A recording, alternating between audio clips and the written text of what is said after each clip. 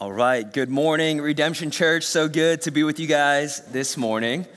I love what Drew said, that if you accomplish all of your New Year's resolutions but don't have love, you waste your year. You will not see that on TikTok. Anyways, good to be with you guys this morning. My name is Tony. I'm one of our college pastors here, and we are continuing our series in the book of John. So if you got a Bible, would love for you to turn to John chapter 11. It's 57 verses, so Maddie just read a few of them. But we're going to journey through this narrative and ask Jesus, what do you want us to teach, or what do you want us to learn within this really important narrative of Jesus raising Lazarus from the dead? But before we do, I don't know about you guys, but a constant theme in my life is being late for important moments, okay? I don't know if this is your experience, but if you've ever been late for a wedding, you know the sheer anxiety that is pulsing through your veins. You're like, please, let me beat the bride. Like, you're thinking that. You're like, please, no, not after the bride. Or being late to a final. Some college students are still here. They got through finals. Congratulations. But when you're late to a final, it's like you have given up. You've given up on that class. When you go to a new church and you're like 30 minutes late to a service. I mean, it's so much. I think all of us have experienced being late to important moments. But something we're going to see here in John chapter 11 is a really unique moment by which Jesus was late to an important moment. Now, this moment was a really important moment for Mary and Martha as their brother was about to die. It was a moment where they were going to see if Jesus actually was who he says he was to them. And for Lazarus, it was a life or death moment. On the brink of death, they are waiting for Jesus. And from every human standpoint, Jesus was late. And what we're going to see in this chapter that I think is going to be unsettling to us, that will build tension throughout the rest of the sermon, was he wasn't late on accident, he was late intentionally. What we find out in verse 6 is that he delayed, he stayed where he was for an additional 2 days before coming to the aid of Mary, Martha, and Lazarus. And what this is going to do is open up a theological principle for us that we're going to have a conversation around this morning. Why is it that God's timing is always so much different than our preferences? Why does Jesus delay when we pray? All of us know what this is like, to have prayers that we've given to God and ask him to come through, and yet he delays. Yet his timing is so different from ours. So the question that we're going to be asking this morning, Redemption Church, is why does God choose to delay when we pray and ask him for help? Okay, the first thing that we're going to do is for the next 15 minutes, I'm just going to sweep through this narrative, okay? We're just going to go all the narrative. We're going to highlight all the way through, and then we're going to end with 3 realities that I think will help us better understand the answer to that question. Okay, let's begin with the first part of the narrative, and that is the request in verse 1. Now, a certain man was ill, Lazarus of Bethany, the village of Mary and her sister Martha. It was Mary who anointed the Lord with ointment and wiped his feet with her hair, whose brother Lazarus was ill. So the sisters sent to him, saying, Lord, he whom you love is ill. But when Jesus heard it, he said, the illness does not lead to death. It is for the glory of God, so the Son of God may be glorified through it. Okay, so the setting of our story today is that there's a man named Lazarus that's incredibly ill. He's likely on the brink of death, or actually is on the brink of death. And Mary and Martha have sent to Jesus saying, Jesus, would you come? You guys have to imagine this for a moment. This is an incredibly important moment for Mary and Martha. They're asking Jesus to come and help them in a moment of desperation and need because nothing else can save Lazarus. No one else can help. And so Mary and Martha are requesting that he come. It's a very sensitive moment and a very delicate moment for them. And as we enter into this story, I think what we're going to realize through this story is this whole story in John chapter 11 is often what it feels like to follow Jesus, that you will often find yourself in moments of desperation and need, in important moments where you're asking Jesus to come. Jesus, my mental health is really hurting. Would you come? Jesus, my family doesn't know you. Would you come? Jesus, I'm losing hope. Would you come? All of us will experience moments much like Mary and Martha are experiencing right now, and we will beg Jesus to come. Now, that important of a moment is what makes the next part of the story shocking and a little bit confusing, and that is the delay. Verse 5 through 6 says, Now Jesus loved Martha and her sister and Lazarus, so when he heard that Lazarus was ill, he stayed 2 days longer in the place where he was. Okay, so this is a shocking response to the request of Mary and Martha with life and death on the line. What does Jesus do? He chooses to delay. He chooses to stay where he's at for an additional 2 days. Now, I just want to paint the geography a little bit here. Jesus is already a 3 days journey from Lazarus. If he would have left right away, it would have taken him 3 days to get to him, and yet he chooses to wait for 2 additional days. Okay, now immediately as we look at texts like this, alarm bells are going off in our minds. We're thinking to ourselves, holy cow, what could this mean, Why is it that Jesus is choosing to delay? And I think in order to understand this, we need to read this sentence really carefully. Here's what this sentence says. Jesus loved Mary, Martha, and Lazarus. He loved them so. Because he loved them, he chose to delay.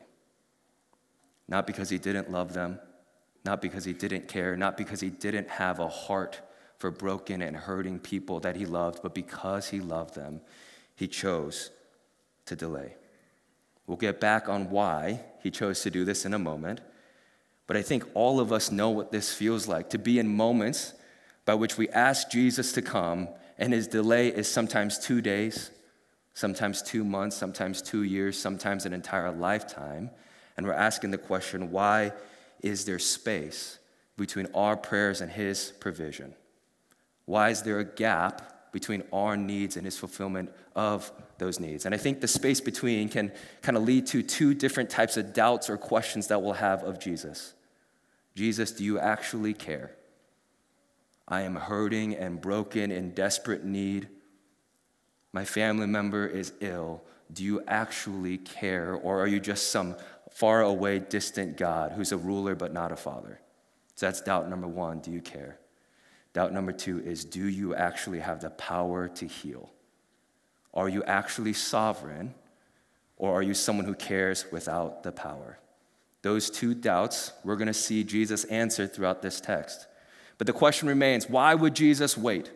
It seems such an odd thing. Like if you were to do this to your friend, it would be such a weird move. They are in desperate need of your help, and you say, okay, let me leave after 48 hours. You would never do that. So why does Jesus do that here? We see the explanation in chapter 3 of this story. Then Jesus told them plainly, Lazarus has died.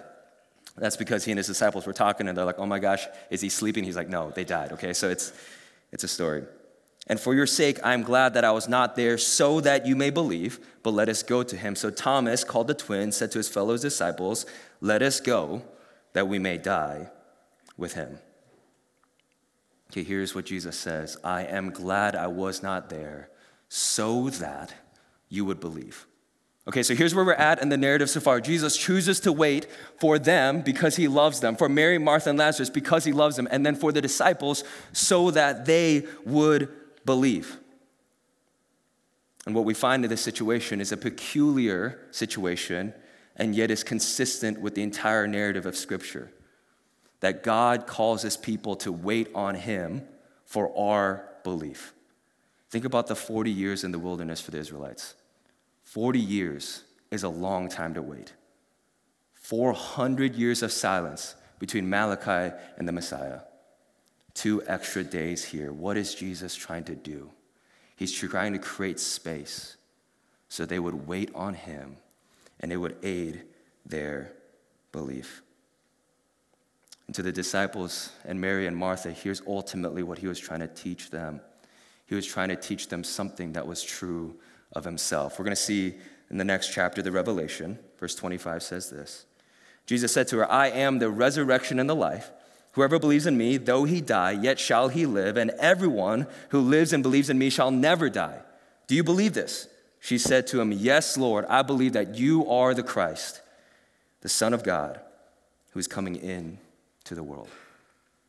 Okay, so here's what Jesus was trying to teach them to believe, that he is sovereign over life itself, that he has the power to resurrect, not just bodily, but spiritually. So to the doubt, why does he delay? Is it because he's not powerful enough? The answer is a resounding no. He holds the power over life itself. And his question to them is, do you believe? Do you see who I am? Okay, something that's happening here that I think is really important for us to understand is Jesus has a desire not just to teach Mary, Martha, and his disciples some theology about who he is, but they would actually believe in their bones who he is. Okay, so this is something what I think is the distinction between, theology in the head and belief in the bones. That sometimes what Jesus does to help us understand is he allows us to experience his love, not just be taught about his love. So theology in the head would be something like this. Someone could tell you, Matthew 28, that he will never leave you or forsake you. But you won't begin to believe that until everyone else in your life has departed you. You are unbelievably alone, and yet Jesus is with you. You could be taught 2 Corinthians chapter 1 that he is the great comforter, and yet you won't believe that until you're in moments of deep pain and the compassion of Jesus washes over you. That there's no more condemnation for those who are in Christ Jesus is good news, but becomes viscerally beautiful when in your moments of deepest sin, the grace of Jesus washes over you. What Jesus was trying to do for Mary, Martha, and Lazarus was show them, not just teach them that he was the resurrection and the life, but show them who he was. That he was the God who controlled all the power of the world and life and death itself. So that addresses doubt number 2. Is he powerful? The resounding answer is yes, he is powerful. But let's go to doubt number 1. Does he care? Chapter 5 is this. Jesus wept. So the Jews said, see how he loved him. But some of them said, could he not also have opened the eyes of the blind man? Also have kept this man from dying. Okay, so the question of does he care? The answer to the point of weeping, yes. Now I want you to imagine you're Mary, Martha, and disciples with me, okay? At this time, the only types of kings, prophets, teachers that you've seen, they don't weep, they judge you for your condition. They don't actually come down to your experience. They have a scorned position of you. He is the Savior of the world, and he is weeping in front of them. You have to imagine the unbelievable moment of watching your Savior cry on your behalf. See, what we learn here is that Jesus has deep compassion. But here's the interesting theological thing that we need to understand here. Jesus already knew he was going to raise Lazarus from the dead. He knew he was going to resurrect Lazarus. So why would he weep? Here's why. Although he knows the future hope, he has compassion for the present pain. And what's true for all of us, Redemption Church, is there are so many things in our lives right now that are incredibly painful, that Jesus weeps for, not because he doesn't know our future. Our future is secured. Heaven will be a place where we're fully redeemed and renewed and remade in him. The future is secured, and yet, he still has compassion in the moment because he loves us. So in the space between your prayers and God's provision, you can trust that Jesus weeps with you and for you, day by day, moment by moment. That's the compassion of Jesus. But what I love about the story, he doesn't just have compassion, but he comes through. So let's look at the climax of the story and the provision. When he had said these things, he cried out with a loud voice, Lazarus, come out. The man who had died came out, his hands and feet bound with linen strips and his feet wrapped with a cloth. And Jesus said to him, unbind him and let him go. After 2 days of waiting, 3 days of travel, 4 days of Lazarus being dead in a tomb, Jesus actually resurrects Lazarus in front of their eyes. They get to experience and believe that he is the resurrection and the life. Jesus comes through.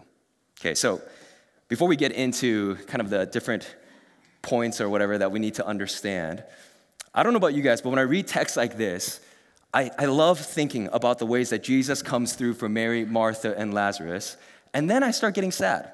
And I'm not gonna lie, guys, I've been a little discouraged prepping this text this week, partly because I was just thinking back to all the different prayers, all the different hopes, all of the different requests of Jesus that he hasn't answered yet. And I was losing heart a little bit and asking Jesus, will you come through for us again? And as I was thinking that, quite literally this morning, guys, this is very exciting. This morning, I get a text from one of my friends who was actually in our campus group back in college, which was 6 years ago. Feels like 40 years ago, but it was 6 years ago. 6 years ago, he was in our small group, and he would sit down and have conversations with us about Jesus. And his story is that he came from China as a transfer student.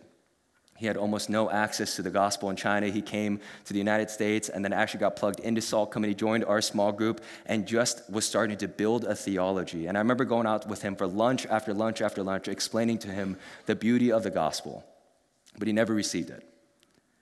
And I remember praying on the car ride home after every single one of those lunches, Jesus, would you bring this friend home?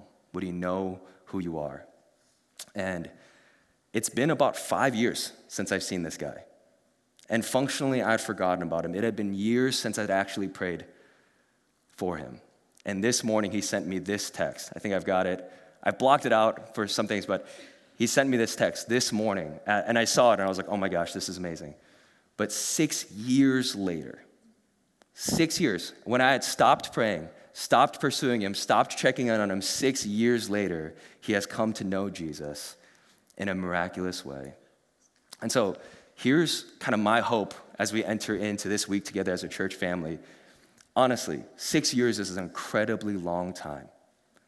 And my hope is that for some of us in this room, you guys are holding on to prayers and requests of Jesus where it has been 6 years, 10 years, 20 years. And our hope is that we would see the beauty of Jesus in the midst of the space between. Okay, so that's the story. What are the 3 things I think we need to hold on to as a church? I'm going to rapid fire these. It's going to be pretty quick in order to better understand and believe in the space between. The first one is his compassion shows his love for us. Okay, verse 36 says that as he wept for them, the Jews were like, man, this guy loves these people. And there's a very real sense by which in that moment, Mary and Martha are looking at Jesus, weeping for the death of Lazarus and saying, man, my Savior deeply loves me. He has compassion for me in ways I could never understand or conceptualize, and yet he's right here weeping for me right now. I think there's a sense by which in every Christian's life, sometimes what we need is not circumstances to change, but the compassion of Christ. Sometimes we need to be able to say, Jesus, I am hurting, and yet I see your compassion for me. The next thing we see is that his provision is often greater than our prayers. Okay, guys, this is very fun. I love this part. Think about this. Mary and Martha initially asked Jesus, would you come, his presence, and would you heal my brother? And yet what they could have never imagined that he would do through the death of their brother was not just bodily resurrect Lazarus, but have it be symbolic of the spiritual resurrection for billions of people to come. This is the miraculous nature of Jesus, that oftentimes he gives us something way better than we could actually ever pray for. I think in the experience as a Christian, I think back to my life, holy cow, if Jesus would have answered all my prayers, I'd be a mess right now, okay? Oh my gosh, talk about just horrible life. Like that's what would be true. I have prayed for some ridiculous things that would not have been good for my future. And yet I can say confidently that Jesus has come through for me in way better ways than I could have ever imagined. Now, that doesn't mean that your life gets easier. It doesn't mean that you necessarily get wealthier or healthier, all that kind of stuff. But it means that Jesus has a providential plan that he's enacting in every single one of our lives. And often, the providence is actually better than our prayers. The way he comes through for us is often better than we could ever imagine. And the last thing that we see is that his glory is the goal. Verse 4 says this, but when Jesus heard it, he said, the illness does not lead to death. It is for the glory of God, so that the Son of God may be glorified through it. To redemption, there's 57 verses in this story, but this is the one that matters the most. The point of the resurrection, the point of the power, the point of the presence, the point of the waiting, every single one of those things were leading to one thing, which is the glory of Jesus. And this is what's true about our lives. The suffering and pain in your life is not senseless. It's not random. God is not delaying because he doesn't care about you or because he's not powerful enough. Every single moment in our lives is reflecting the glory of God. And this is really important and yet hard to believe because it doesn't feel loving at times when we're suffering and in pain and God is saying it is for his glory. But Redemption Church, here's why that's so loving for us, is that his greatest glory in our lives is our greatest good. And if how God gets the glory in our lives is through our weakness, our brokenness, our dependence, our need for him, the praying on our knees, the space between, if those things lead to the glory of God, then it is for our greatest good that he would allow us to experience those things. See, the beauty of this story is the compassion of Christ, the way that he came through for Mary, Martha, and Lazarus. Think about that. He could have just snapped a finger. He never had to show any emotion towards us, but how great is it that our God would cry for us? His provision for them. Literally a couple chapters ago, he said the words, "Go and your son would be healed." He can use his words to heal them, but yet he wanted to be in person, resurrect Lazarus from the dead so they wouldn't just think about theology, but they would believe in their bones the love that Jesus has for them. And the beauty and the grace and the kindness of the glory of God. That when Jesus is most glorified in us is when we get to experience the true joy we were made for. That's the narrative arc of John chapter 11. It is that in the space between often we get to experience the glory of Jesus. One last chapter in the story, and then we're going to wrap it up. And that is the very final part of John chapter 11, the prophetic sacrifice. But one of them, Caiaphas, who was the high priest that year, said to him, "You know nothing at all. Nor do you understand that it is better that one man should die for the people, not that the whole nation should perish." He did not say this of his own accord, but being high priest that year, he prophesied that Jesus would die for the nation, and not only for the nation also, but to gather into one the children of God who were scattered abroad. So from that day forward, they made plans to put him to death. Okay, we are going to continue our John series. But this is the end of the public ministry of Jesus. From this point on, the death threats become very real. The plans begin to put in place. Why? Because this man, this God-man, had just resurrected a person from dead. He has now created so much strife that the religious leaders are seeing him as a scapegoat that needed to be killed so that the entire nation wouldn't be swallowed up by Rome or given to a different authority. So this is the end of Jesus' public ministry, and this is a prophetic vision of the death of Jesus. See, Caiaphas had believed that Jesus would die to preserve the Jewish nation, but God had planned that Jesus would die to not just preserve a nation, but to create a whole new nation of people, not defined by heritage or ethnicity, but defined by allegiance to the King.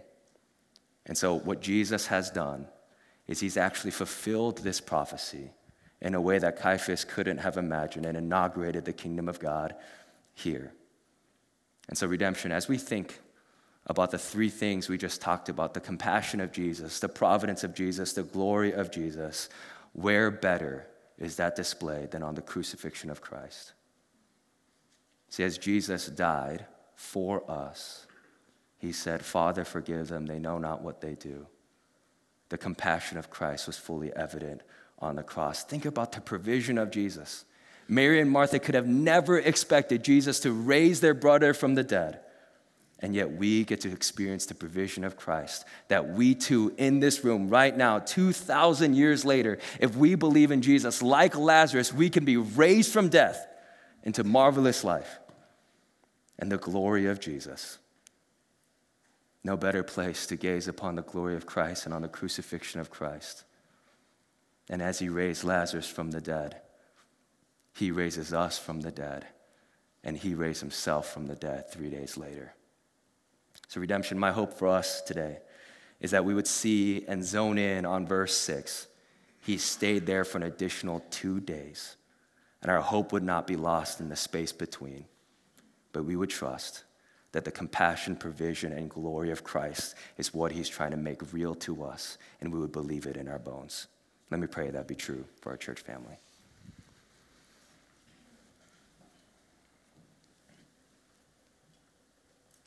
Father, I love stories like this because it reminds us of how good you've been to us. Man, I'm just imagining what it would be like to be Mary and Martha watching their Savior weep, watching their Savior show his compassion for them and his love for them and his care for them, his desire for them. and then watching their Savior raise a dead man from the dead. After 4 days in a tomb, the stone would be rolled away and Lazarus would walk out. I'm imagining what it would be like to watch those moments back to back and then realize that their Savior himself would die, that he too would be buried, that he too would have a stone over his grave, and yet 3 days later, the Almighty God would roll away that stone and he would resurrect himself. Father, as a Christian,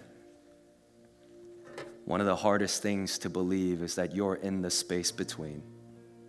That it's not a senseless suffering that we're enduring, it's not a senseless delay, but it's intentional and purposeful that the glory of Christ would be made real in us, that the compassion of Christ and the providence of Christ would rule in our hearts, and that space between would not be an empty space, but a space filled by your cross. So, Father, as we struggle with our doubts, do you care? Are you powerful? Are you with me or are you against me? Would we remember that on the cross, you cared. You cared for our sins as you rose from the dead, and you're powerful. You nailed our sins to that cross. So, Father, we trust that. And as we worship, I pray that we would gaze upon the glory of Christ on the cross. In your name we pray. Amen.